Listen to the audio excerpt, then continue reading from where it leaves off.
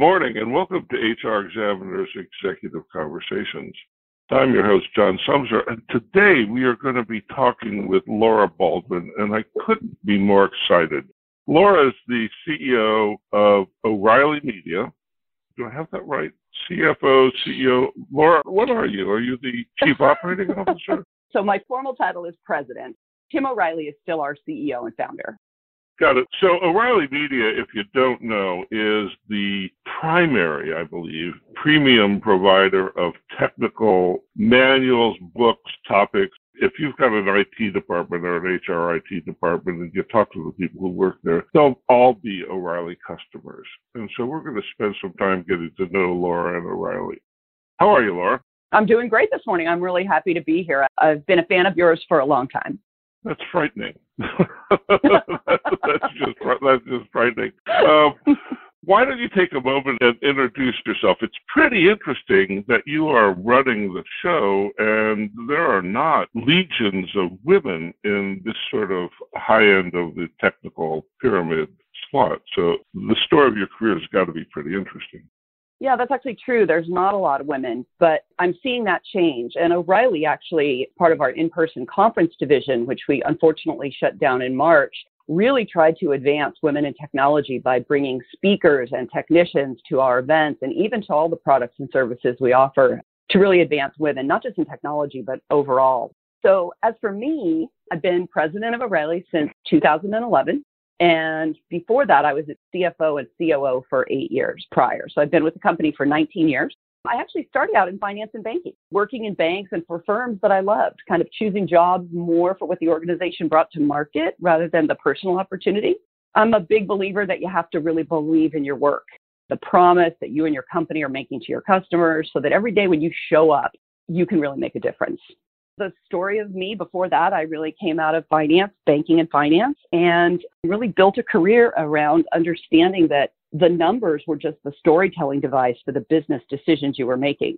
And when that realization hit me, I realized I had to move to the operating side of the business because it's the decisions that really advance your company. So O'Reilly, I can't begin to get my arms around how to explain the role of O'Reilly to my audience. But O'Reilly is a centerpiece, and as a centerpiece, it's got this reputation for being able to spot what's about to happen well in advance of what's about to happen. So tell me some about O'Reilly Media and what it does and how you see the mission and successes of O'Reilly. Sure. Actually, I'm really quite proud of what we do. I would say we're basically a global learning and technology company whose mission is to change the world by spreading the knowledge of innovators. Think about it. Much of the advancement we see in the world comes from the bright minds innovating in their fields. Those innovations, they sit squarely at the intersection of technology. We believe that by bringing those best minds to market, people who are thinking deeply about the future, to experts that are developing new technologies and teaching them to other people, making them easy to understand, we know at O'Reilly that we're advancing both individuals and economies.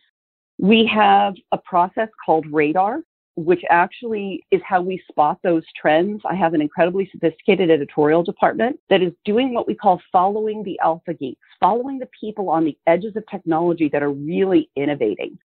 And we try to sort of hone in on all of the signals that we see from those early innovators to put together the story of what's going to happen in the future. So when you think about the means that O'Reilly has called Web 2.0, open source, topics, the maker movement, topics that people have heard about, O'Reilly has typically been the one pushing those to the forefront so that everybody understands what they are and their part in the economy. That's super interesting. So how do you explain the fact that you're right so often? O'Reilly is in business because it is excellent at doing what you just described, right? And lots of people would like to do that, but you're doing it. Right. I think the thing that makes us special is that we actually believe in what we're doing, right? It takes time to put together the signals that you're seeing and to develop them into a story. Years and years ago, I think it was 12 years ago, we started a conference called Velocity that was about bringing DevOps, which is a now very standard way of operating in technology, to market because we had a bunch of people talking to us and we listened to them for 2 years before we actually did that, explaining what the need was, helping us understand what they were doing on the edges of technology to help their companies move forward.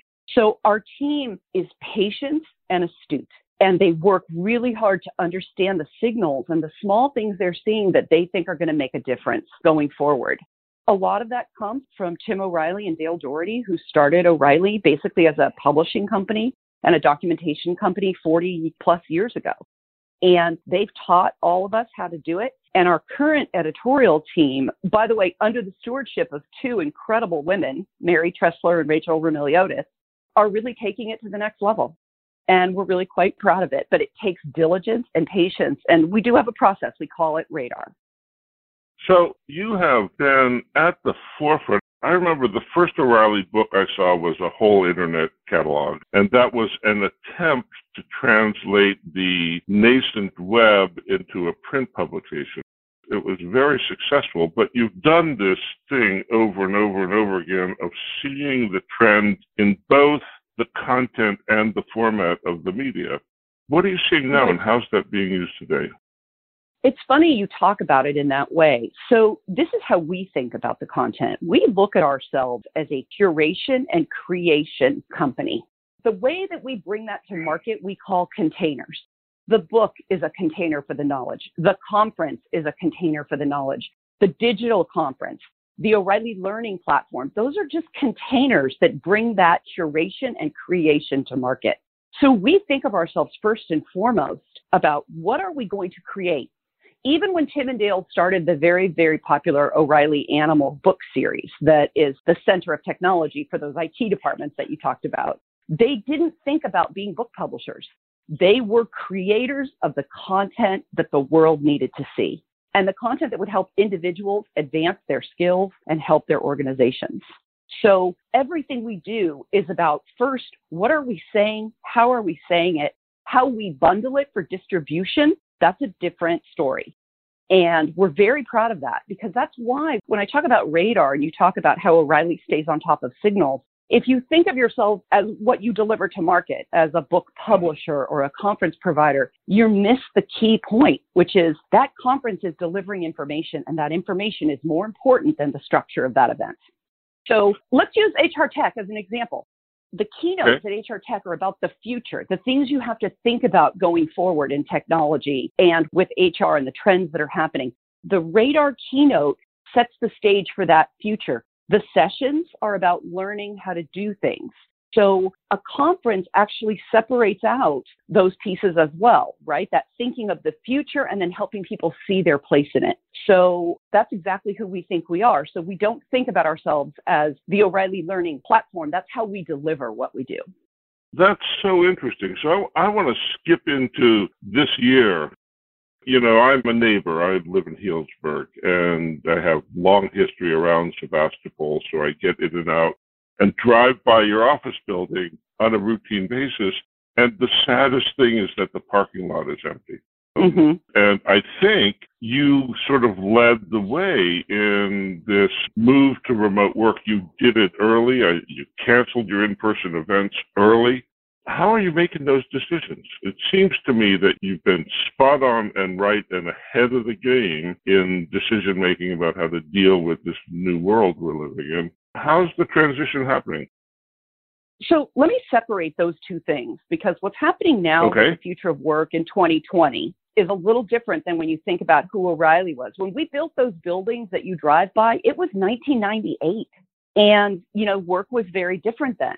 When you think about remote work, that parking lot you talk about actually started emptying out 15 years ago when we started allowing remote work. As a matter of fact, when I started at O'Reilly, I was very clear with Tim, I actually live in San Francisco, that I was not driving up 5 days a week. It's an hour and 15-minute commute. And so very early on, 19 years ago, I tried to set the tone for, I'm coming in 3 days a week and we can do this work remotely. Now, back then it was all day on the telephone, and now it's on video calls. So the technology has changed. But the ability to work is, you know, you have to think about first principles. People have to understand their goals and what they're trying to accomplish and what the company is trying to accomplish. Where they sit to enable that, O'Reilly has always believed doesn't really matter. So we have offices all over the world, and we've got 2 huge offices here in the United States, in Boston and in Sebastopol. And, within about 10 years ago, 80% of our staff was remote to each other. And we did that ahead of tools like Slack and Microsoft Teams, because we actually believe that if you're clear about your goals and everyone is clear about direction, it doesn't matter that they're all sitting right next to each other. Now, there is some serendipity lost when you think about 2020. So we've been on this remote track for 20 years. When you think about this year, I think what I'm seeing is that the serendipity is missing. What is missing is the hallway conversations, the ability to run into somebody that's not normally part of your day-to-day workflow. And I have 400 employees. And so a few weeks ago, I was on the phone with one of our sales enablement people who I hadn't talked to in 3 months. And I used to see her in the hall all the time. So I do feel like going forward, I think some of that serendipity, figuring out how to make that happen, is going to be critical in this sort of world of remote, but I don't think we're ever going back. I think 2020 has proven to people that people can work from wherever they are as long as they're supported. Well, it raises some interesting questions. One of my favorite statistics from this year is from a company called Humanize in Boston, and they examine how networks work inside of organizations. And they say that prior to March 11th, the average employee in the average company had 3 close personal relationships. That's people they spend an hour a week with, and 40 second-order relationships, which are 15 minutes or less a week. And post-pandemic, that number looks like 7 close relationships and 15 second-order relationships. And so that's the compression that happens when you do remote the way that we're doing it. And it seems to me like we may have that loss of serendipity that you were talking about as a permanent face of work. And it's going to be really interesting to see how we figure out how to replace that. I agree. And I think technology will play a role in that. There are people that are working right now on the fringe of technology that are trying to figure that out and to build those tools. I think they're coming. I really do think they're coming. I think they might come, but it's not clear to me that, one of the interesting things about small startups is that they don't know anything about big companies. And so when you get to the place where you've got a lot of people working on stuff and it's project oriented, the thing that's missing right now is the connecting tissue that allows you to move people from project to project.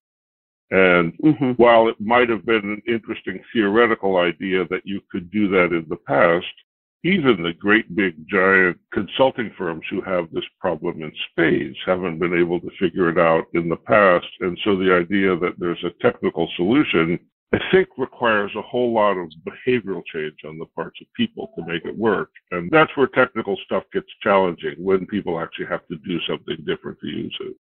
Right, because technology, to be used correctly, has to be sort of productized and put into process within companies. And that takes management, leadership, and people really thinking about how this is going to work for us. I think that Slack is a really good example of this, right? This concept of self-organizing teams.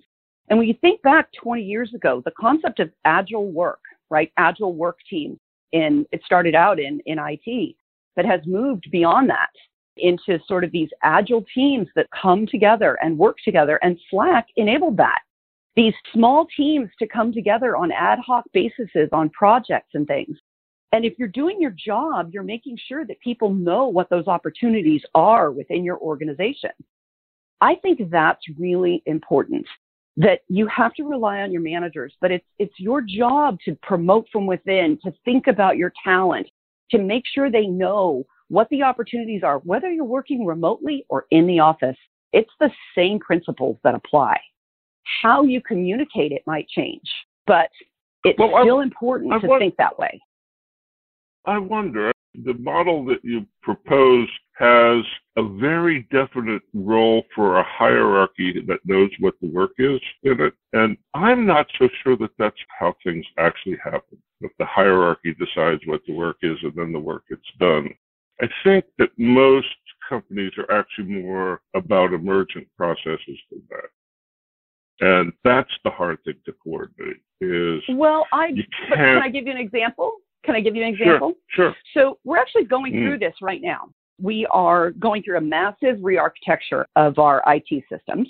And we've put together what we call 7 lanes And they are cross-functional teams working together to help set new direction, new strategies that we're going to be able to make possible on the O'Reilly Learning Platform. And just so you know, that platform serves about 5,000 enterprise customers. 66% of the Fortune 100 are customers of ours. We've got very large organizations with, 100,000 seat licenses to have access to what we do. But we have this process going on where these cross-functional teams have come together to help set that strategy, we're going to have all these new things enabled for us as part of our re-architecture. So we wanted to bring a lot of people into that exercise.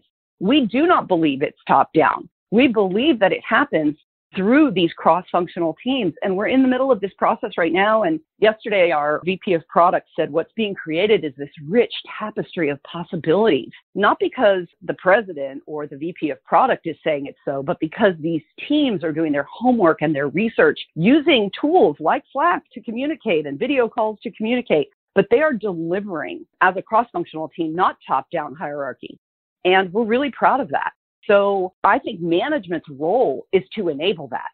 And when I talk about the processes that technology can enable, management's role is to make sure that works. But allowing that cross-functional work, allowing people to be part of strategy, that really develops you as a company. It develops that strength of, they call it the bench. They used to call it the bench years ago, of talent that will help move your company forward.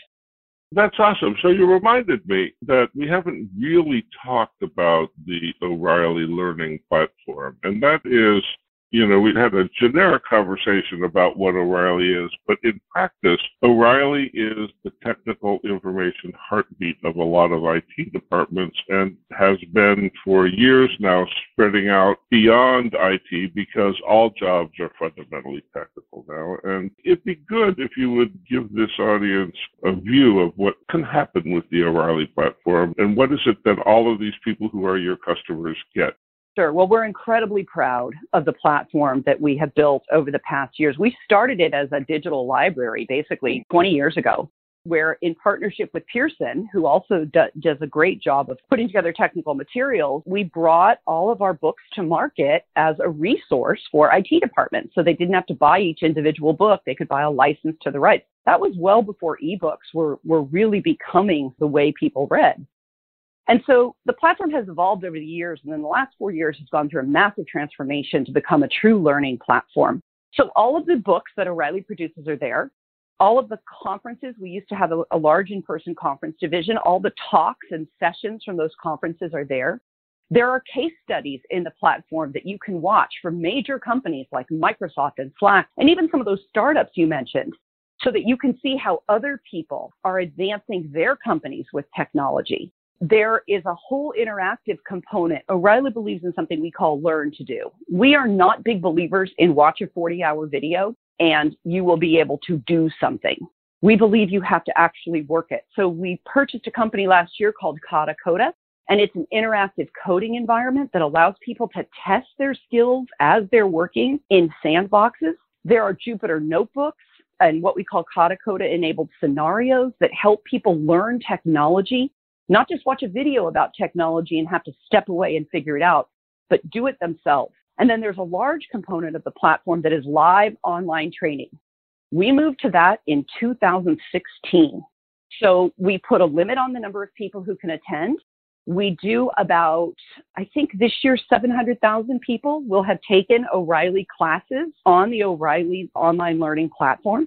And they range from technology to things like how to deal with diversity in your organization. And we're quite proud of that live online training series. And now what we've done is we've taken our in-person conference division and we've turned it into a digital conference division inside the platform so that all of our subscribers have access to how O'Reilly is thinking, to that radar that I talked to you about earlier. And we've brought those digital events into the platform for free for all of our customers. There's about 2.5 million unique users on the O'Reilly Learning Platform today. That's amazing. And I imagine you're growing pretty well as well because you know how to do this and everybody else is learning and trying to catch up with you. We are, and we're really trying to think ahead. We just launched a new feature inside of the platform called Answers. And it's based on natural language processing engine that runs across all of our technical content. So for a sales team, for example, somebody can now key in what is DevOps or what is AI and get the answer to that without having to cull through a 200-page or a 400-page book. The answer comes right up for you. It's been one of our fastest growing features, and people really love it because it can be used beyond a tech department. You know, the thing that you mentioned earlier, every job is a tech job today. I mean, who thought marketing job descriptions were going to call for HTML and CSS 8 years ago? So Every job is technical, and every job needs data literacy. Every job today in today's digital world needs data literacy. And so being able to provide an answers database, a way for people to get a quick answer while they're working in their flow of work, is critical to how we think about the needs of learners going forward. So this is such a great conversation. We're going to run out of time, and I'm sorry about that. That's okay. The question that I want to get to is about events. Do you imagine that you're going to have physical events in the future? You know, I don't know the answer to that question. You know, everything depends on what happens, obviously, with this horrible virus. But I see what's happening digitally. And I see that what we've done is we've broken down our events. You know, you used to have to go to an event and you were out of the office for literally a whole week between travel and 3 or 4 days of events. And now an event we used to put on in 4 days, we put on once a month for 3 or 4 hours at a time. And people are flocking to them because you don't need to be out of the office for that week anymore. And that was one of our biggest complaints, by the way, from the attendees at conferences was it's so hard to be out of the office for a week. So we think that there is a huge group of people that are going to continue learning the way you used to go to a conference to learn, but they're going to do it in more bite-sized chunks over time as part of their job. And we're seeing that as a major trend in events, as opposed to the people who are putting on these huge, they're still doing a 5-day event. Who wants to sit in front of their computer for 8 hours a day watching a screen? So from an engagement standpoint, me neither. We're seeing much more engagement. We're really excited about that. So will there be in person again? You know, my instinct is probably yes, but will O'Reilly walk into that in terms of a business strategy? I'm not sure yet. I think time will tell. There are so many additional things that we could talk about, but we're crossing the threshold here. So I'm going to give you a chance to tell me what's the important thing that we didn't get to, and let's talk about that. You know, I think the thing that I personally care about the most and that O'Reilly cares about the most as a takeaway is that learning is an everyday event. Learning happens every single day. And I think a lot of companies think about learning as a way that, we have our people go away and they go to a training and they come back. We believe learning is on the job. And I think that companies that still have that idea that they train their people because they put them in a course for one day is not correct. And the speed of technology, the rate of change in today's world, in today's economies is so significant. Your people need a tool that they can use every single day to get the answers they need to help do their job in the moment. And I think that when I think about O'Reilly and what we care about, it's that the future of learning is in the flow of work. It is not about stepping away for a week anymore. It is about having the tools you need to do your job. And I feel like that mission, that belief that we have as a company that, you know, we're here to enable people. And when you enable people, you enable economies. That's the thing that I want people to take away. Don't settle for, if you're an HR director, if you're a head of a learning org or the head of an IT org, don't settle for, I give my people a week's worth of training a year. Give them the tools to do it on the job. You will be surprised what they're able to accomplish for you. That's awesome. It's been such a treat to talk to you this morning. I've been looking forward to this for a while. Would you take a moment and reintroduce yourself and tell people how to get a hold of you? Sure. My name is Laura Baldwin. I'm the president of O'Reilly Media. I can be reached at laurab@o'reilly.com and happy to talk to anybody who reaches out. You can also reach me through the O'Reilly, just Google O'Reilly Media and the regular line, and you can get to me if you let them know that you heard this podcast. Great. Thanks so much for taking the time to do this, Laura. It's been a great conversation, and I'm looking forward to spending more time with you. So thanks. You too, John. It's a pleasure to meet you finally. Yes, this is great. Thanks, everybody, for tuning in. We will see you back here next week. Thanks again, Laura. You've been listening to HRExaminer's Executive Conversations. Bye-bye now.